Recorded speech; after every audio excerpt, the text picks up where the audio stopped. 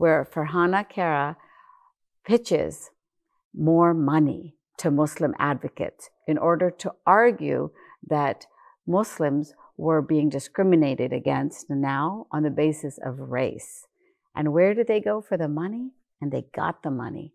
They went to billionaire philanthropist who gives money to the Democratic Party, a man by the name of George Soros. Open Society Foundation started funding not only Farhana's organization, but also this other organization called the Council on American Islamic Relations, which is a front group. CAIR, very notorious. Yes, and they are the front group for many of these political Islam movements overseas, from Saudi Arabia, Qatar, Turkey, Pakistan, and very illiberal values. But guess what? It wasn't good enough for the uncles at the mosque. They said, Asra, sister, take the back door. And so I had gone to temples, monasteries in India, and I saw that women could walk through the front door.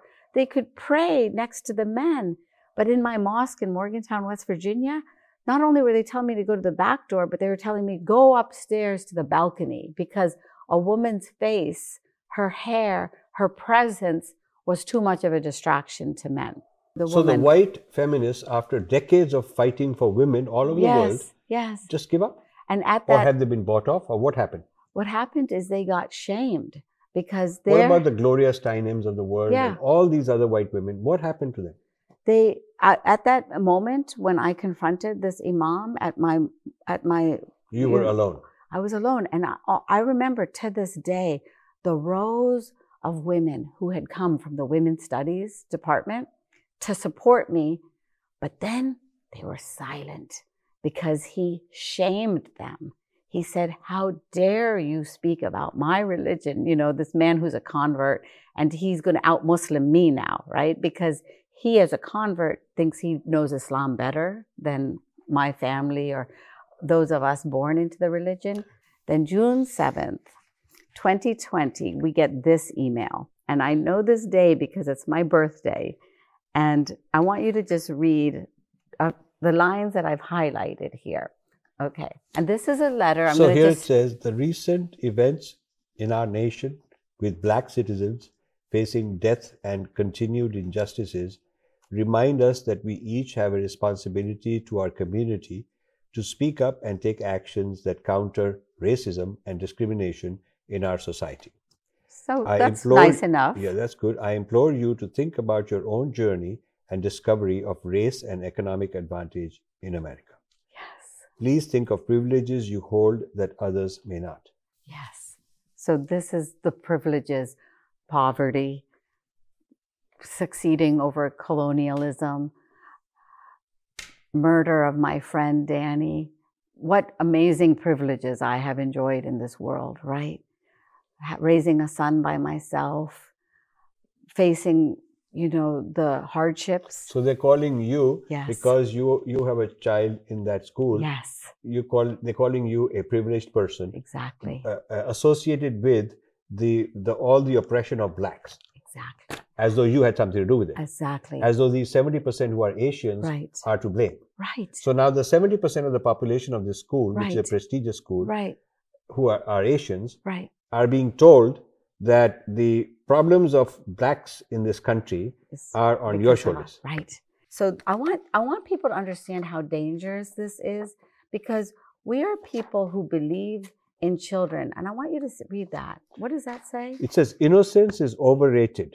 Can you imagine? So actually they're fighting childhood innocence. There's a whole movement. Yes. You want to talk about it? Yes. Yeah. Because I want people to understand that it's on every level. That's why people call it cultural Marxism, because it's a war on your identity in whichever way it is expressed in a threat to this woke army. We think of United States of America as the world center for capitalism, democracy, free thinking, science and technology. Guess what? All of these are being challenged, and now the United States of America's leading export ideologically is wokeism.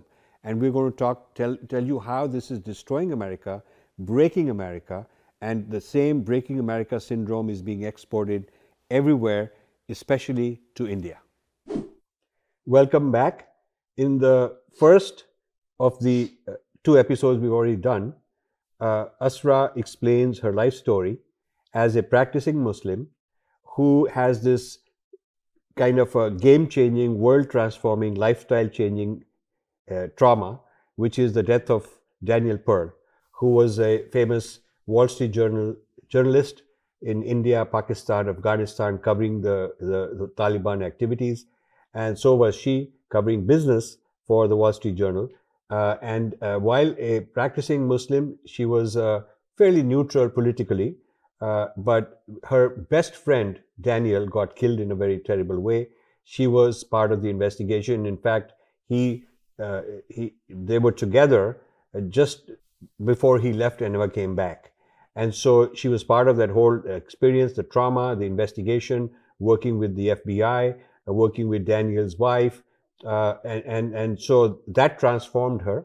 And the Daniel Pearl story became her shift from a kind of neutral, politically neutral Muslim to somebody very antagonistic to the power structure in Islam from within. So as a practicing Muslim, somebody who's very outspoken, very critical, very risk-taking, but very serious in her scholarship, which we'll discover. So that was the first episode. The second episode was how she discovered that radical Islam and the left have merged into what he calls the unholy alliance.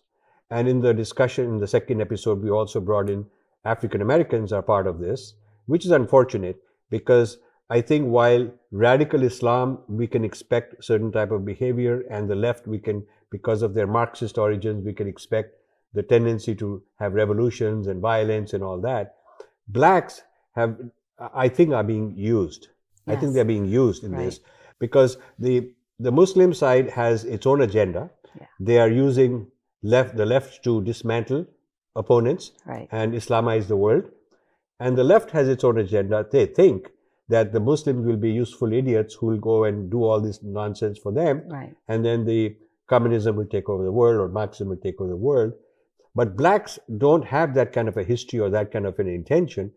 And I think they're sort of they're gullible people who've been promised that this whole oppression against them, which is real oppression, it has a history, that the way to solve that oppression is through joining with the Muslims and the leftists to have this kind of a revolution to overthrow all structures. Yeah, and this is really the black activists, you know. This is not even most of the community. Just like the Islamists, the Muslim establishment doesn't represent most Muslims, but they are the moneymakers. You know, they're the ones who are creating these NGOs, these non-governmental organizations, non-state actors to create a machine of activism. So there's a whole cottage industry. Yeah, it's a cottage industry. There's a whole economy. There's people who make their living doing this. Right. And there are people who fund it. Yeah. Now, one of the interesting things I want to point out and get your reflections on it is that soon after 9/11, Muslims in this country were in trouble politically. Right. I mean, the establishment, the media, everybody was after them. They were suspect and they were on the defensive. Right. Now, it's very interesting how in a few short years, they have managed to turn that around and take over the Democratic Party. Yeah. In fact, weaponize the Democratic Party into their machine. Right. So this is so strange that in the country where they've done this 9/11, where they are being targeted and the FBI is after them, the FBI went to every Muslim home and interviewed them and built a database. Not every one of them, but they started doing surveillance on mosques. You know, they did surveillance on the community. The Patriot Act was passed, and you know, whether you agree with it or not, there was a new scrutiny on extremism within the Islamic faith. Yes, and it was necessary, but there were powers like the government of Saudi Arabia, the government of Qatar, and then later the government of Turkey, plus interest groups in Pakistan that didn't want this scrutiny to happen. So you feel that the transition from the Bush era to the Obama era is when they got this opportunity to get in and shift things around. Yes, and I know the exact moment. there was an email that was sent from a woman running an organization called Muslim Advocates. Sounds great, right? Farhana Kara is her name. And she sent it to who? One of the top staffers for the Hillary Clinton campaign, a man by the name of John Podesta. And yes, of course. Yes, right? And so John Podesta is famous now because he had a little problem with keeping his email secure, and he was the target of one of those phishing operations, and that's how the emails of Hillary Clinton got exposed to the world through many of these different channels, you know, and WikiLeaks and so many other places. So in those emails, I saw the documentation where Farhana Kara pitches more money to Muslim advocates in order to argue that Muslims were being discriminated against now on the basis of race. And where did they go for the money? And they got the money. They went to billionaire philanthropist who gives money to the Democratic Party, a man by the name of George Soros. Well known to our audience. Yes, and this was where it began. And the Open Society Foundation, the quote, Open Society Foundation, started funding not only Farhana's organization, but also this other organization called the Council on American Islamic Relations, which is a front group. CAIR, very notorious. Yes, and they are the front group for many of these political Islam movements overseas, from Saudi Arabia, Qatar, Turkey, Pakistan, and very illiberal values. They put women in the back door of the mosques. They are anti-gay. They do not believe in secular democracy. You know, so I was observing this and just thought to myself, how is this happening? And just like you were saying, it was this unholy alliance. But now they had their front door. Before we go forward, at that point in time, didn't Hillary Clinton hire as her right-hand person, the chief of staff, yes, a Muslim from Pakistan, right, who a lot of people say played a role in this radicalization or opening the door to other radical groups to enter? Yeah, Huma Abedin. Yes. And she had this comfortable relationship with these theocrats. Right. You know, she had lived in Saudi Arabia. Her mother was working within that empire. And like a lot of people from South Asia who have become part of the Gulf state economy, she had friendliness to those governments. And she made those introductions when, in fact, as a Muslim, you know, who actually, if you look at her life story, she doesn't practice in her life a fundamentalist expression of Islam. You remember who she married? A congressman. Yes. With a notorious, how he ended his career, right, through all this exposing himself and so on. Timothy Weiner. Yeah. And he was not Muslim. Right. I don't know if he converted to Islam. I don't think so. But, you know, so there were principles of a fundamentalist Islam that she didn't practice. She had this profile of being very liberal, right, because she's married this Jewish guy. Yes. And she doesn't practice. She doesn't cover her hair. So for the Saudis and for all these people, she was a perfect front. Right. And she was with Hillary Clinton. So what better positioning could they have as somebody through whom they can channel their influence? And so something really, really important started happening then that I want everybody to understand, because everybody is very well aware now of the campaign against India and the campaign against Hindus. But I want everybody to understand where these tactics really began in the American setting with these organizations. So there I was. After my poor friend Danny's murder, I became a reformer. And I walked in through the front door of my mosque in Morgantown, West Virginia, with my baby on my hip. I was wearing the hijab that I had worn to Saudi Arabia. But guess what? It wasn't good enough for the uncles at the mosque. They said, Asra, sister, take the back door. And so I had gone to temples, monasteries in India, and I saw that women could walk through the front door. They could pray next to the men. But in my mosque in Morgantown, West Virginia, not only were they telling me to go to the back door, but they were telling me, go upstairs to the balcony, because a woman's face, her hair, her presence was too much of a distraction to men. And you know what they told me then, Rajivji? They said, but why don't you want to sit in the balcony? You're closer to heaven. I said, well, then why don't you go to the balcony? But there we were fighting. And guess who was with me? My mom and dad. This is an Achilles heel, because everybody knows women's rights is supposed to be supported in the United States of America. But now these organizations are standing up against equal rights for women. Council on American Islamic Relations, Islamic Society of North America. And these are the organizations that Huma is now bringing into the Democratic Party. So was there a pushback from white feminists? Yes. And why not? And why did it happen? And I'll tell you why it happened. Because they started doing character assassination on the Muslim reformers like me.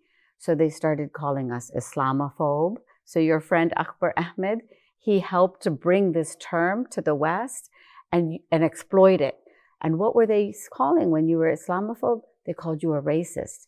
And then after you're a racist, you're now part of the white supremacist machine. So that's how they tried to discredit us. And so that's what you're why saying is, the white feminists stopped being true to themselves because of their propaganda?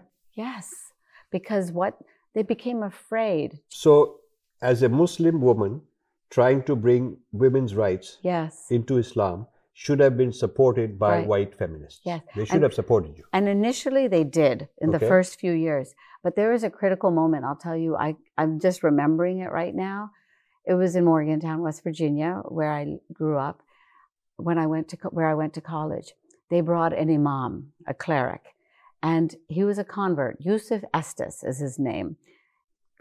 He changed his name. And he preached from this chapter and verse in the Quran. It's chapter 4, verse 34, Surah Al-Nisa, which means women, that first, for a disobedient wife, a man can admonish her, and then he can turn away from her in bed. And the third option is he can beat her lightly. And I call it the 434 dance. How do you beat a woman lightly? And they literally preached, like this guy, Yusuf Estes, I had him on his video. He said, roll up a newspaper like you do with a dog and whack him on the nose, whack him on the head. One imam, I call it the wet noodle strategy. He had a sermon. He said, take a noodle and beat your wife with the noodle, wet noodle. How stupid. It's so juvenile, right? But it's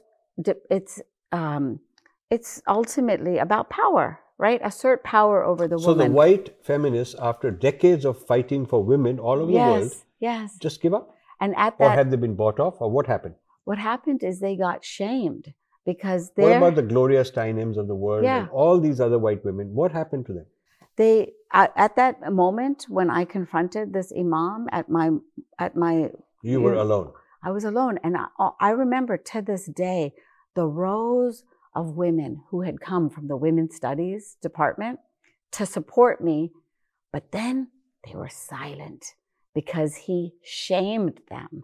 He said, how dare you speak about my religion? You know, this man who's a convert, and he's going to out-Muslim me now, right? Because he, as a convert, thinks he knows Islam better than my family or those of us born into the religion. So these women, the white feminists, wanted to be politically correct and not step on the toes of a Muslim authority who is interpreting Islam. Right. And so they said, oh, this is none of our business. We step back. And he's the patriarchy. Yeah. You know? So somehow there was a very sophisticated takeover. Yes. Where the white left-wing liberal women, because the feminists were part of the left wing, they kind of got compromised. Yes. It's a very important thing. It's so important because we're going to see that pattern repeat itself in arena after arena. Yeah, they also compromised the gays and the lesbians because Islam doesn't allow that. But they were able to. Fundamentalist Islam doesn't allow it. That. So they were also able to somehow bring them on board. Yes. So they were able to make a coalition of all sorts of Yeah. people, actually, with whom they have deep different animosities. Yeah, animosity and even violent response. Yes. Because, if you take this interpretation of Islam as these clerics do in Afghanistan, in Iran, in Qatar, UAE, Saudi Arabia, if you dare to speak up against the religion, you get charged with blasphemy. If you dare to be an atheist, you are beheaded in Bangladesh. There have been such assassinations of Muslims and ex-Muslims. So this is a compromise of values. And that's what really has made it clear for me, my path, because always I would see the face of Danny shining before me when they told me, Asra, you're shaming the community. You're shaming Muslims.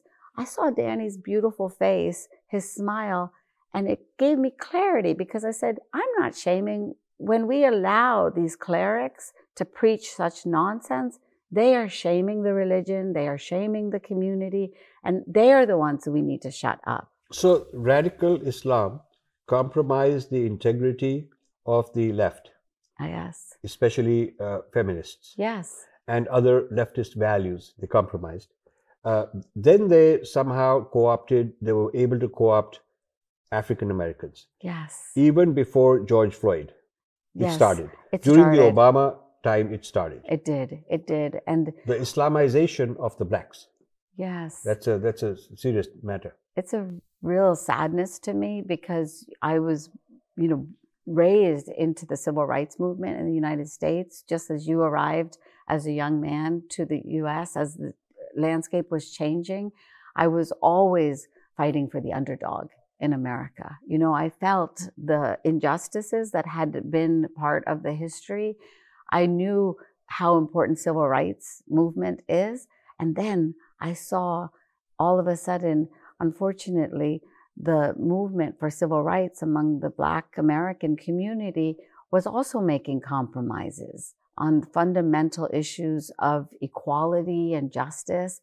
For example, how is it that the Black American community fought so valiantly on the principle that there should be no separate and unequal status in America? This is so critical. Right. But we practice it in the mosque all the time. And that's a fundamental injustice, and we shouldn't allow it. But all of a sudden, they too were accepting that because of cultural relativism, moral relativism, we can't judge them. We can't, make conclusions about how the community wants to run. Islamic funding of Black activists? Well, I can tell you this. During that time, who was exploding with their own propaganda against America? The Al Jazeera network. Yes. And I know very clearly the power of that network because it is that network that has demonized Jews and Israel, that allowed these men and who now killed Hindus. And now Hindus. A exactly. huge amount of attack, including Yes. me personally. Yes. I have been named. And so guess what? My friend Danny Pearl's father taught me, and this is something true that I know you believe too.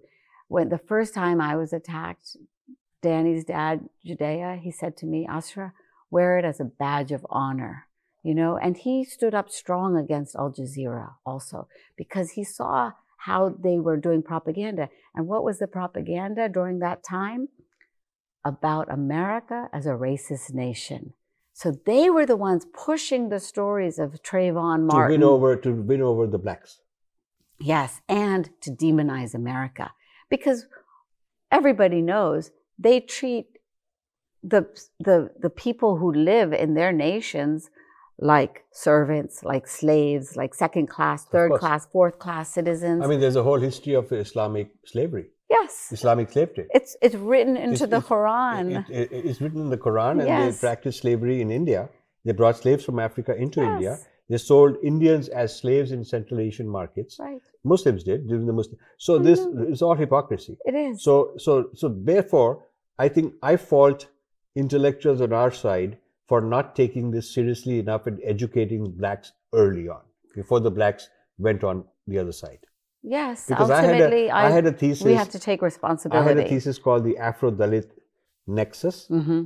over a dozen years ago in my book Breaking India, Right. where I talked about how certain forces are trying to bring them together, Right. trying to bring the Indian underclass and call them the blacks of India, Right. and make them attack the rest of the Indians as whites of India, Right. and bring this You racist saw it. thing.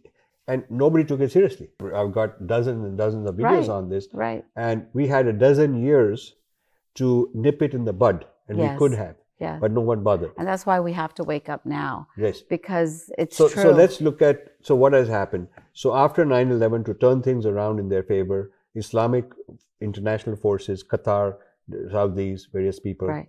they started working on the Democratic Party. They used this Obama administration Right. as a way to get in. They planted some of their people. They used the philanthropies. And this Al Jazeera network attacking America as racist. Right. Okay, so rather than saying we are attacking a Christian country, which is Yes. what their agenda was, Yes. rather than saying we are Very attacking good a point. Judeo-Christian country, Right. because then they wouldn't be winning over the blacks. Right. But they said we are attacking a racist country, A white supremacist right nation. supremacist Yeah. nation. So in order to win over the blacks, Yeah. so they built this alliance of Muslims, leftists, blacks. Yes. That's the alliance, the unholy alliance that has been built. Yeah. And as you said, it's not that the average black or the average Muslim or even the true liberal left wing is a bad person, but they have enough radicalized people who've taken over the leadership. Right. And I want to just tell you really quickly one tactic that they used, because I want people to recognize how diabolical they are. So the Council on American Islamic Relations had a problem. All of this network had a problem on two issues. One was women's rights, and then on the issue of human rights. So they had to do this attack on the critics.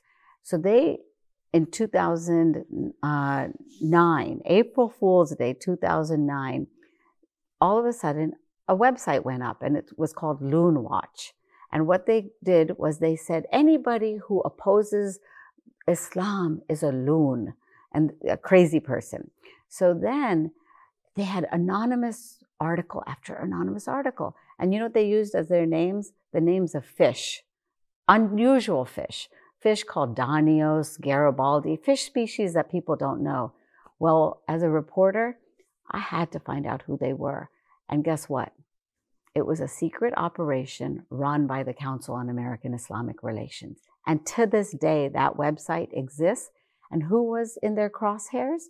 Muslim reformers like me, atheists, ex-Muslims, the Christopher Hitchens, Richard Dawkins, Bill Maher, Sam Harris, and then Israel, #1 enemy, and after that, India.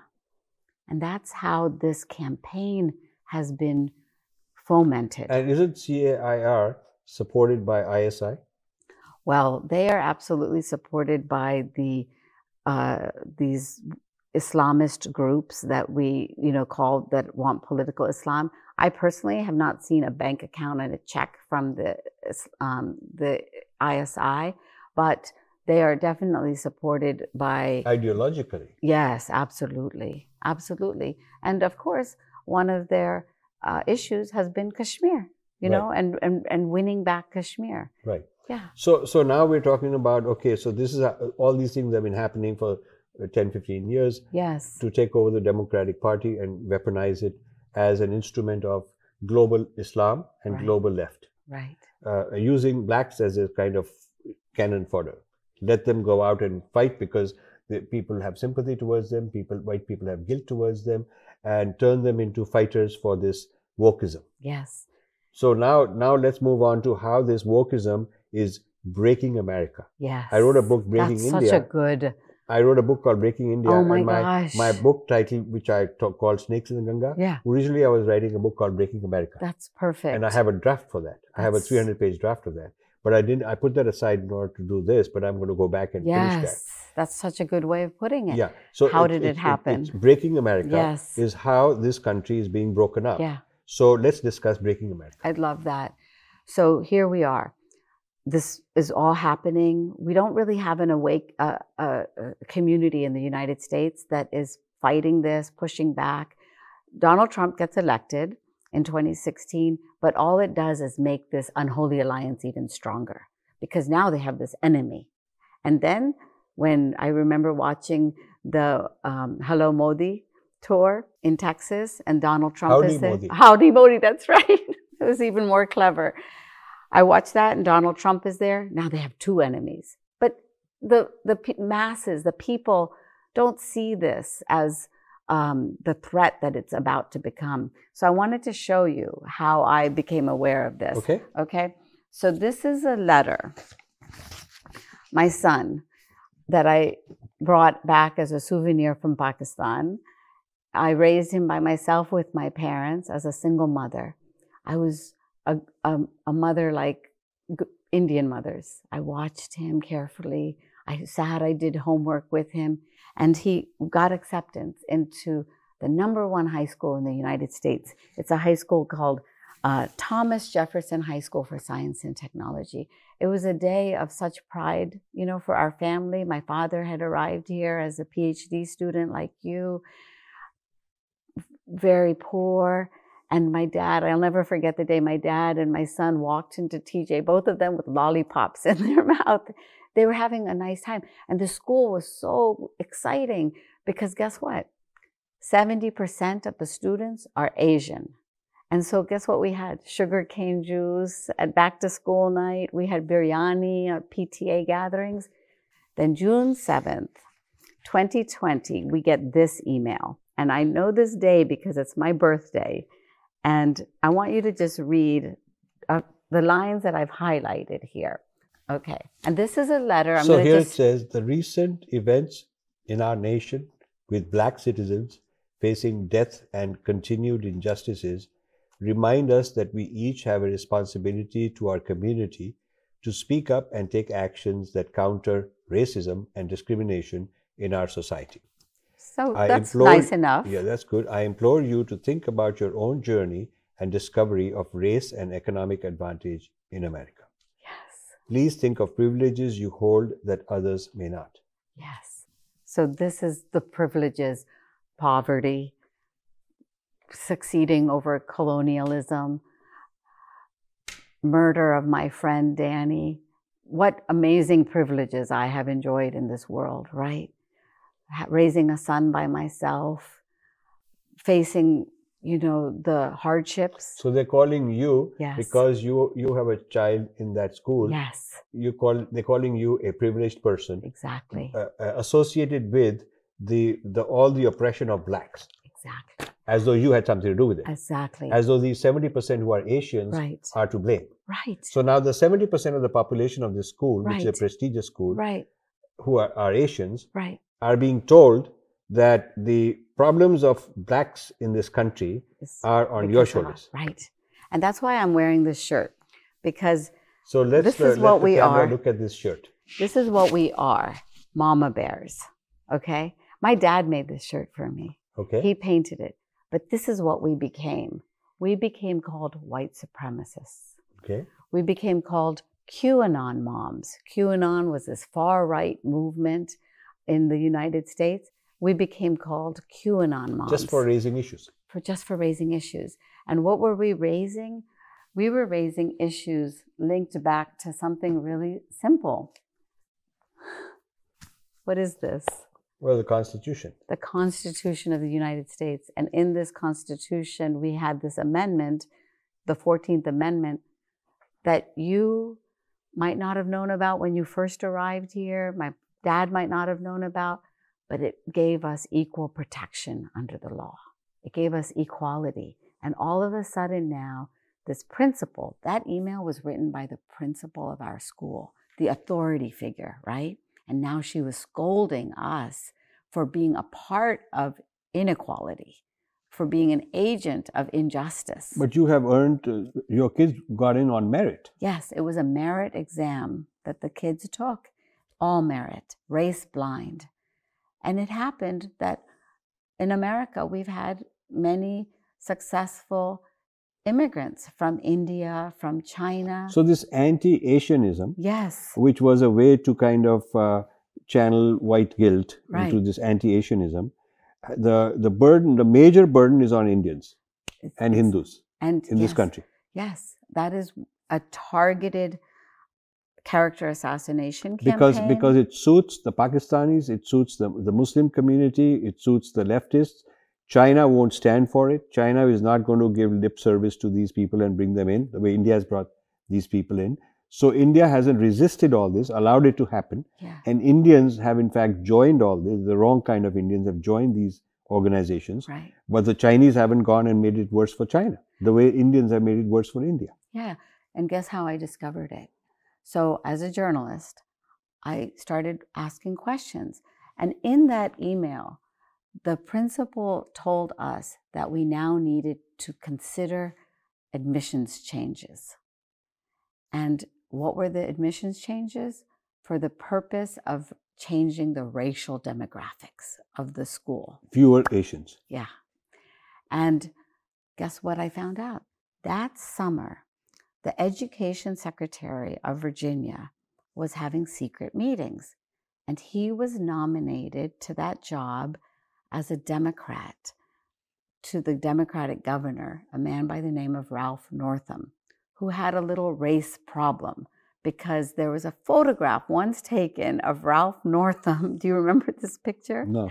Oh, there's a photo in which he's either the man in the photo wearing a Ku Klux Klan hood, or he's the other man wearing a blackface. So in a moment of youth indiscretion and bad judgment, and perhaps wrong values, he dressed up in this caricature. As a racist kind of thing.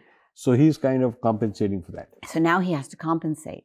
And who is the education secretary? He is a man by the name of Atif Karni, a Pakistani Muslim who was just a middle school teacher. And he ran unsuccessfully for political office, but I looked at his political contributions. And where did those political contributions go? Back to organizations at the hub of the establishment Muslim community in the United States, at this building at 500 Grove Street in Herndon, Virginia. And you can't even believe this. One of the ways they made money, they bought a chicken factory and they made it halal. And then they had investment fund from it. And now they were pumping that money into election campaigns and the Democratic Party. And so Atif Karni rose to become education secretary. And who was he going to first put a hit on? The mostly Asian students and families at my son's high school. And who were many of these students? Indian Hindu families. It was unbelievable to me. And I am Indian Muslim, right? Somehow my son snuck in to this milieu, right? But I knew how wrong-headed this was on a couple of reasons. One, discrimination is illegal in the United States. And then this war on merit, you have such a good term for it, on what is happening with the Moranization, right? This war on merit is unfair and negative for the country. And so we started an organization of the parents, and guess who joined us? The Chinese American parents who had fled communist China. Right. Yeah. And they educated me to the Cultural Revolution and Marxism and socialism. And this became the new Bible for the United States of America, this book called Critical Race Theory. And this is the way they started bringing in all these ridiculous ideas about the oppressed and the oppressor. Right.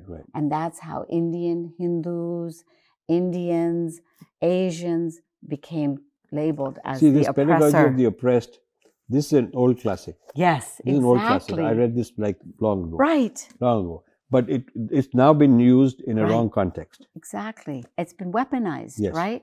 It's been weaponized. And, you know, this book, Rules for Radicals, Saul Alinsky, they've brought in those principles. So they're weaponizing and making toolkits. Yes, exactly.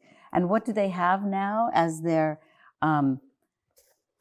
yes, of course, white fragility to like a club over the heads of the white people. If you defend yourself or you Yes. don't want to accept them at face value, then you are in denial. Yes. And that's white fragility, Yes. because you ought to admit the only hope for you is if you confess that you are a racist. Right.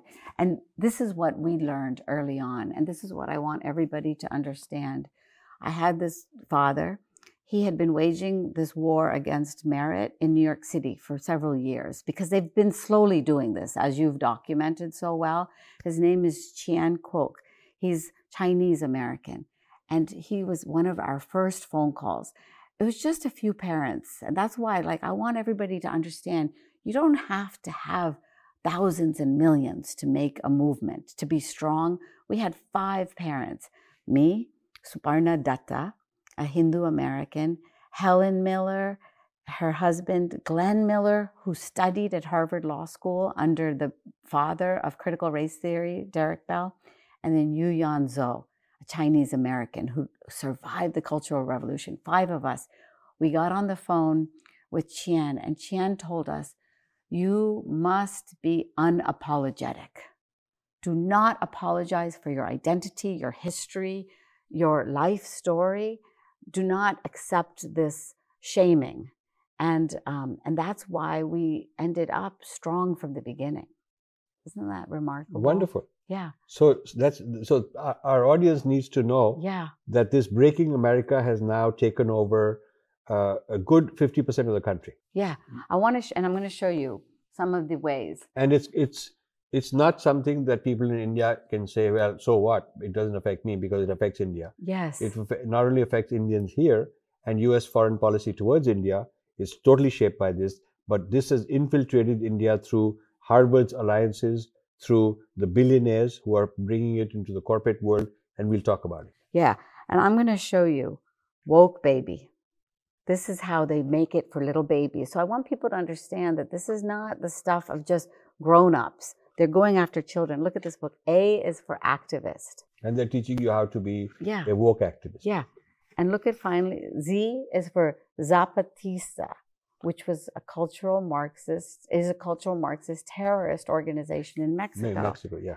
And then white fragility leads to this book for children, taught in Philadelphia area schools around the United States. Not my idea. A book about whiteness.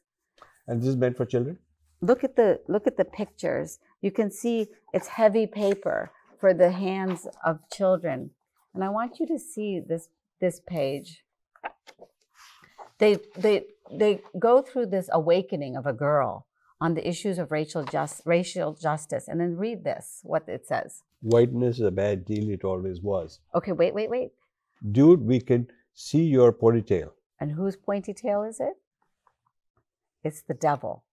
And what is this contract? What does this contract? Contract binding you to whiteness. You get stolen land, stolen riches, special favors. Whiteness gets to mess endlessly with the lives of your friends, neighbors, loved ones, and all fellow humans of color. So this is so this is a view. Traditionally, this view has existed of Native Americans and blacks against the white settlers. But now this has been weaponized against everybody. You are considered white adjacent. I'm considered white adjacent. And that's how Brahmins become associated. So now Brahmins are part of this category. Yes. And so the Dalits and the Muslims in India and the Khalistanis are part of this movement to see people like us as white supremacists. Yeah. And I want to... this is so bizarre that this has been born right here in this country and exported to India. And people in India are wondering why are there so many problems? And then look at us. We are as brown, as black as can be, but we lose our color. So I want people to understand how dangerous this is, because we are people who believe in children. And I want you to read that. What does that say? It says innocence is overrated. Can you imagine? So actually they're fighting childhood innocence. There's a whole movement. Yes. You want to talk about it? Yes. Yeah. Because I want people to understand that it's on every level. That's why people call it cultural Marxism, because it's a war on your identity in whichever way it is expressed in a threat to this woke army that I call this network, this unholy alliance. How does it happen? So from the earliest days, now children are getting these kind of books. It says, bye-bye. So binary means black, white, or binary means male, female. Male, female, so in this want instance. They want to have no category of boys and girls. Right. Boy or girl. See? What's it to you? And then they have lots of colors, and then they're putting the fingernail. This is for little children. And they're putting big words like this, binary.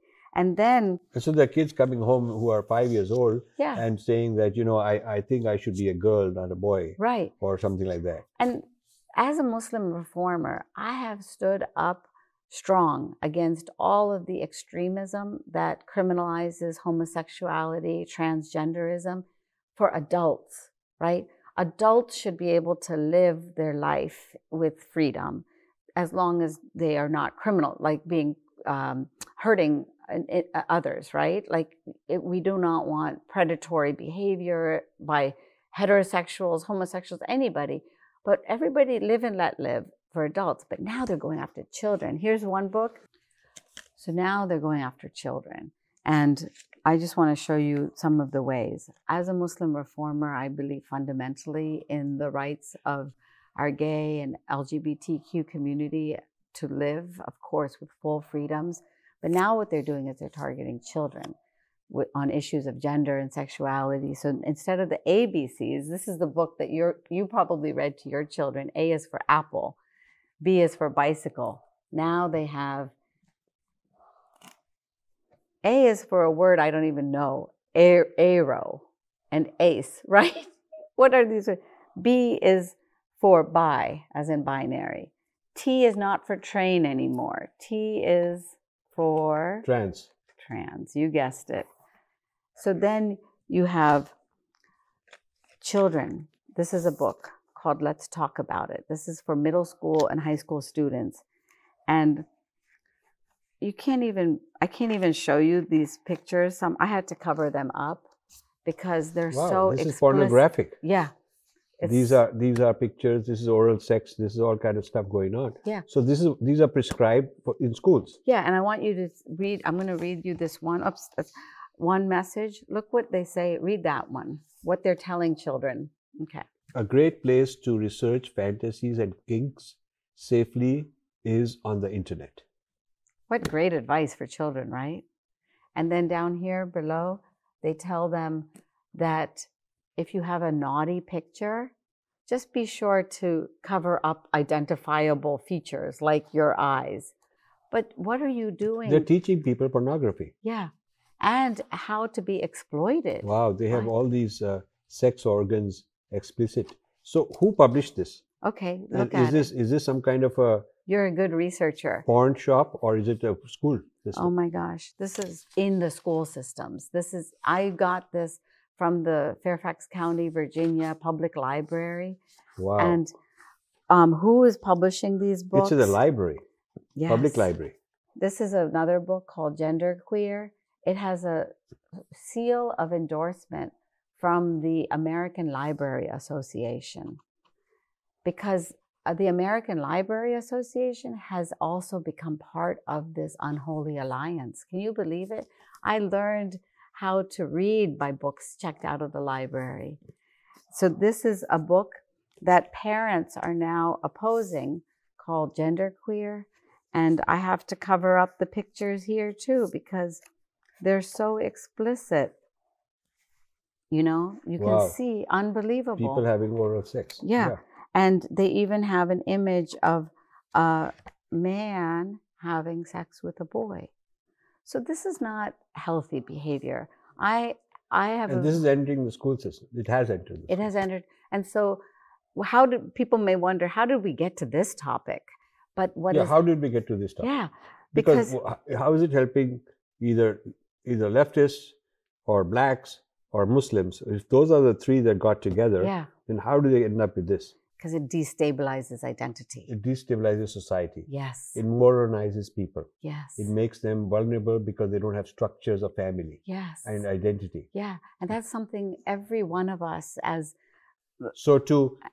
we believe in. To build a new world order, right, you need to break the old world order. Yeah, and you have to break the mind. And you have to create a world disorder. Yes. So to create a world disorder, you have to break all structures, including family, sense of gender, sense of sexuality, sense of who you are, what community you belong to. You have to break it down. Yes. The only ones that you spare are the ones who are the revolutionaries themselves. Yeah. It's very interesting. Until they are expendable. Well, but that will happen. Yes. So for now, the revolutionaries themselves are spared. They get a free pass. Yes. Their structures are okay. Their hierarchy is okay. Right. They are like a church with all the dogma. That's okay. Yeah. Yeah. Everything else that they are out to demolish, like a wrecking ball, out to demolish, is available for demolishing. Yeah. And is a good thing to do. And now this kind of a force has entered and taken control of the Democratic Party.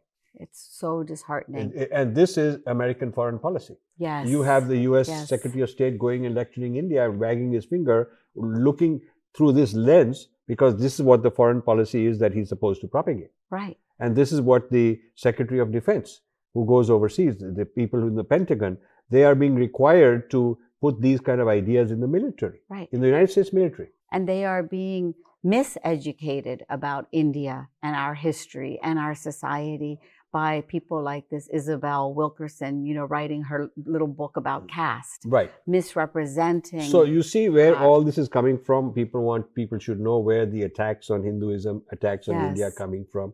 They're coming from all of this that has taken over the United States. So this discussion is not just for breaking America topic, but breaking India topic. Yeah, it's about breaking the world, and they are going nation after nation after nation.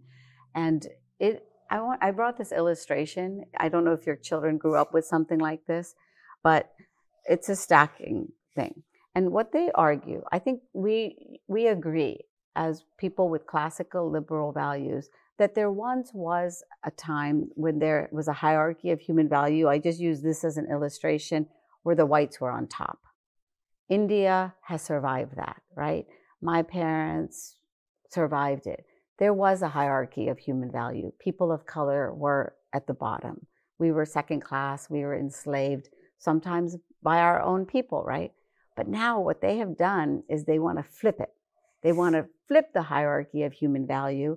And in this new hierarchy, somebody who is transgender, Black, Muslim, if they can find one, is at the top.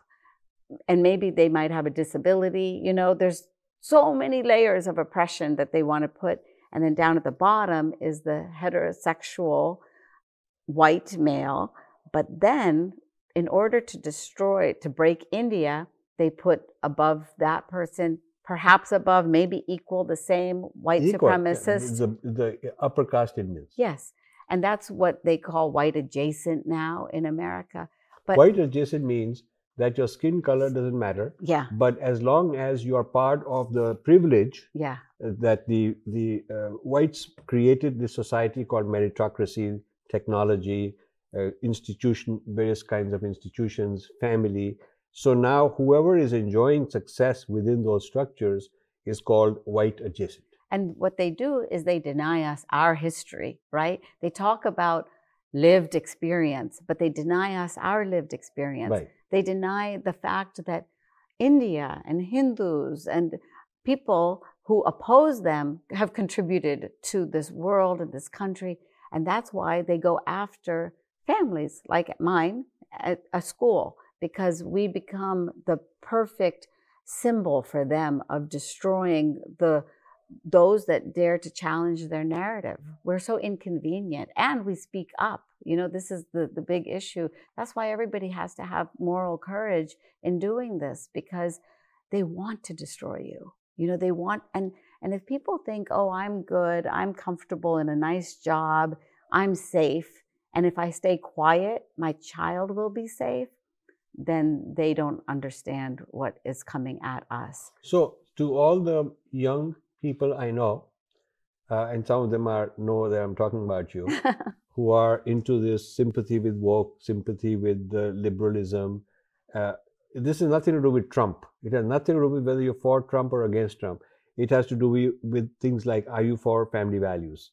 When you raise your kids, Right. are you going to want that they come back from school with these kind of books? And worse than this, there is now this view that parents don't have rights. Exactly. The state owns the child. Right.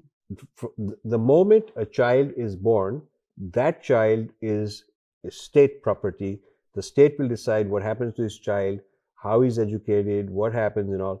It's not like the traditional rights of parents to Right. decide, how we raise our child, what are the values. Yeah. Out. So parents have been downgraded. Yes. In terms of their rights. And I'll give Tell us about that. Yeah, I'll give you examples. And I could never have believed this, except I have seen these documents myself. What has happened is that in this war now on children, and the important point that I want to make is I learned this from a psychologist friend of mine, that one of the most important fundamental ideas in creating a healthy adult is to give a child a very solid sense of self. It's a term in psychology, and that develops all through the years, through past your 18-year of age mark into adulthood, even into your 20s. But what they're doing is they are going after the child's sense of self. And now there are practices, policies, and laws in the states and the school districts and the schools that say that if a child self-describes in a gender that isn't their birth gender, so they're born a boy and they say when they're 5 years old, 7 years old, 8 years old, I'm actually a girl, they can keep it a secret from the parents. And what has happened, I have seen the rosters, the classroom roster, they have the name that the parent knows, and then they have another row, another column. And in that column is the name, the secret name that the kid has at the school. So these secrets are being kept from parents. And it is not just a rogue teacher here, activist. So let me ask policy. You this. Is there a pushback from people in the education system? Yeah, there's a pushback by parents. No, but I'm saying, why are all teachers going along with it? Because they have this powerful movement in America called the teachers' unions. But aren't there dissenting teachers who raise hell? I know of beautiful teachers that are challenging these policies, but then they get written up by their principals who want to advance within the school district. I know one named Julie. She's in Fairfax County, Virginia, and she speaks up, and every week or two, she gets reprimanded by the principal. And I'm a person, I grew up in West Virginia. I grew up very pro-union because I do believe that you have to protect labor rights. You have to protect the rights of anybody who is exploited. But what has happened, unfortunately, is the teachers' unions are not just protecting the teachers' rights. They're now involved in this machine of indoctrination, and they have resolutions, for example, to sanction Israel. What does that have to do with the practice of education in the United States? But they're using this activist agenda of this unholy alliance and putting it into the work of the teachers' unions. And the teachers' unions, unfortunately, are also aligned with this removal of parent rights. That's so distressing and disturbing, and everybody needs to pay attention. And the important Trojan horses that are being used are words like equity. It is now one of the dangerous words, diversity and inclusion. Diversity, equity, and inclusion. Culturally responsive education, critical consciousness. They're stealing all these nice concepts and hijacking it with their activist agenda. So nobody should be fooled because it's just propaganda. Dangerous propaganda. So this is the Breaking America scenario. Yes. And maybe I should finish my book and get it out. You should, because the good news is that's why I use the concept of mama bears, because everybody knows. I think everybody has the image of their mother before them. No matter what her education level, no matter what her personality, she was there protecting you in one form or another. And I love this concept, and every Indian and Hindu and everybody in the world should appreciate it, because while born Muslim, my goddess is Durga and Durga Ma.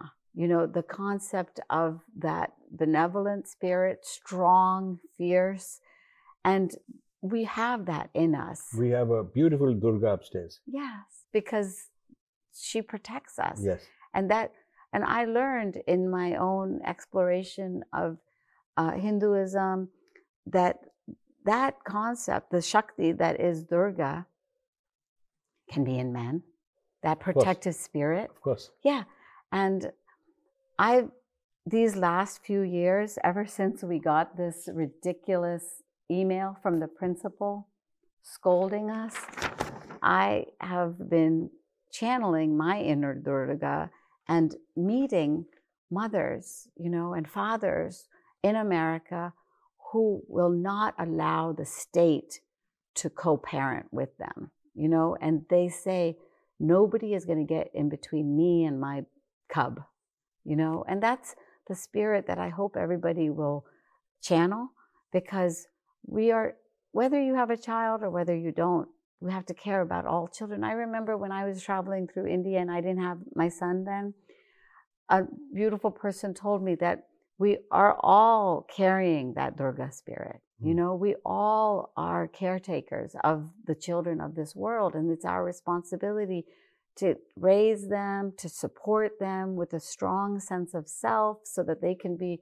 healthy. That's what we want, healthy, productive, beautiful human beings. And that's what these people want to destroy. And that's why we have to, meditate, reflect upon whatever the fears are that we may have, and know that, like, each one of us, I don't know if you still feel fear, but I do. I get sick to my stomach when I confront these people. I do, my heart, races. But I heard that courage is to act even in the face of fear. And so I hope that's the greatest meditation I want to share with people. Sure. So a question I want to discuss within this segment also is this whole, as part of this weaponizing the Democratic Party, Islamizing it and so on, this whole movement to criminalize Islamophobia. Yes. Now that's a very strange thing, because it would be one thing if they said, let's ban Hindu phobia and Islamophobia and Christian phobia and Jewish, all the phobias against all the religions. Right. But the bills that are being passed are only protecting Islam from phobia against Islam, but not protecting other religions. So first of all, it's unfair because they're treating Islam in a special way. Yeah, but these are state-sanctioned movements. Yes. And they think that they have the power of the state. Right. And they exercise the power of the state. Things that we would think were just unimaginable, they believe is possible because that's how they run their countries. You are punished. I'm talking about United States. Right. I'm talking about United States. Yes. United States. But what I'm saying is, the Congress passed a bill, yes, banning Islamophobia, yes, a law against Islamophobia, and the U.S. Senate put it on the floor.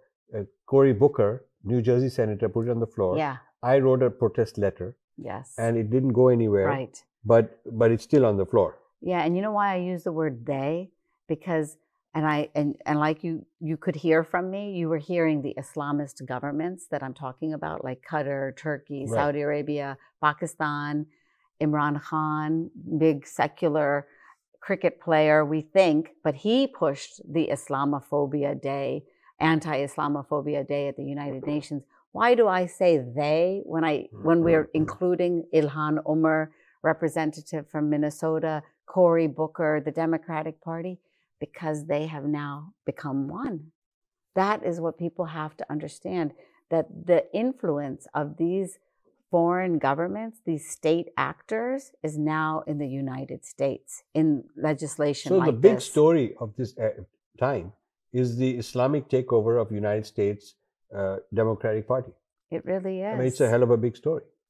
And as a Muslim, I oppose it. And you see, the use of Marxism as a very sophisticated theory appeals to liberal young people who don't enter through the door of Islam. They enter through the door of very liberal Marxist studies, Yeah. social sciences, liberal arts, and they are then taken into this whole wokeism. So there are many gates to enter. Yes. One of the gates to enter is you're a black who's fighting for justice. Right. And you enter in through this. Right. Through the Black Power movement. Another is you are a left-wing liberal arts person who's taken courses in humanities and social sciences, and through Marxism you enter this gate. Yeah. Another is you're a Muslim and you are being radicalized and you're being told that this is good for the growth of global Islam.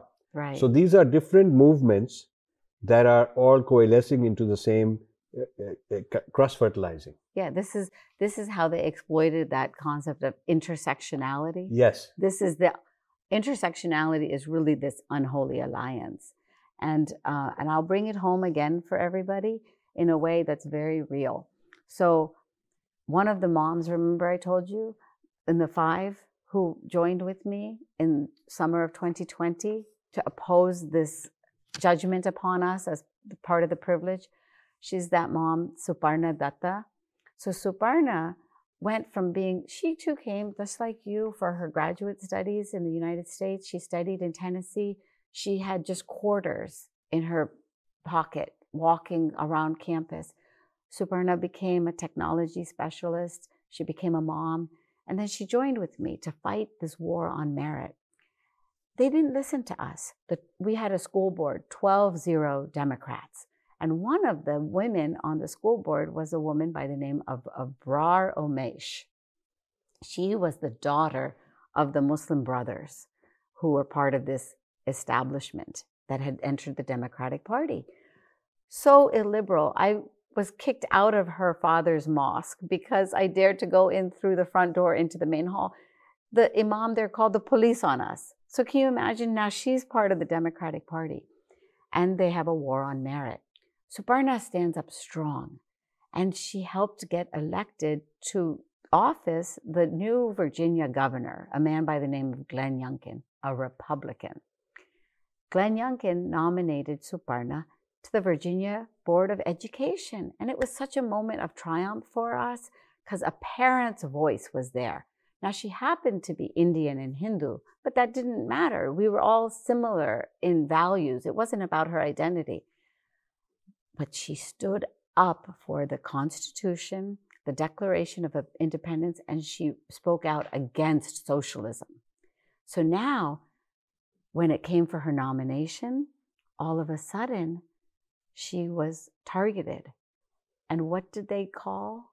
What did they call her? They said she was a white supremacist. And in the House of on the floor of the Virginia Senate, who put forward an amendment? Oh my gosh, you won't even believe this. A Hyderabadi Indian American Muslim named Ghazala Hashmi. And she carried the torch.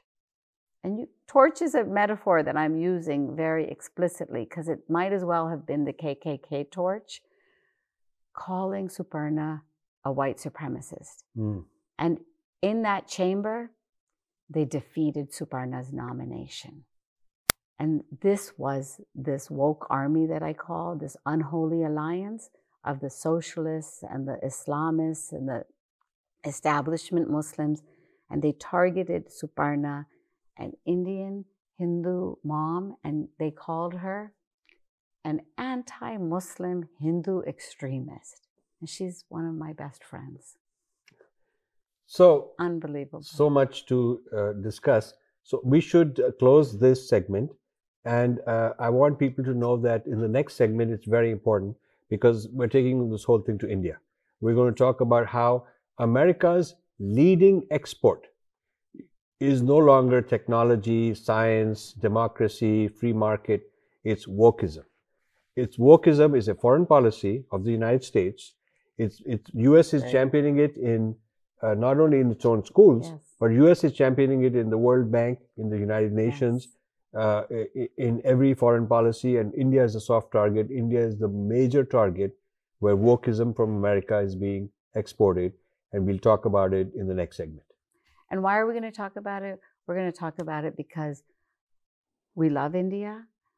We love America, we love this world, and we believe in a world of fairness, equality, and this concept that the family and the child matter. Right? And that's something universal. Yes, exactly. Thank you very much. Oh, thank you so much. Thank you.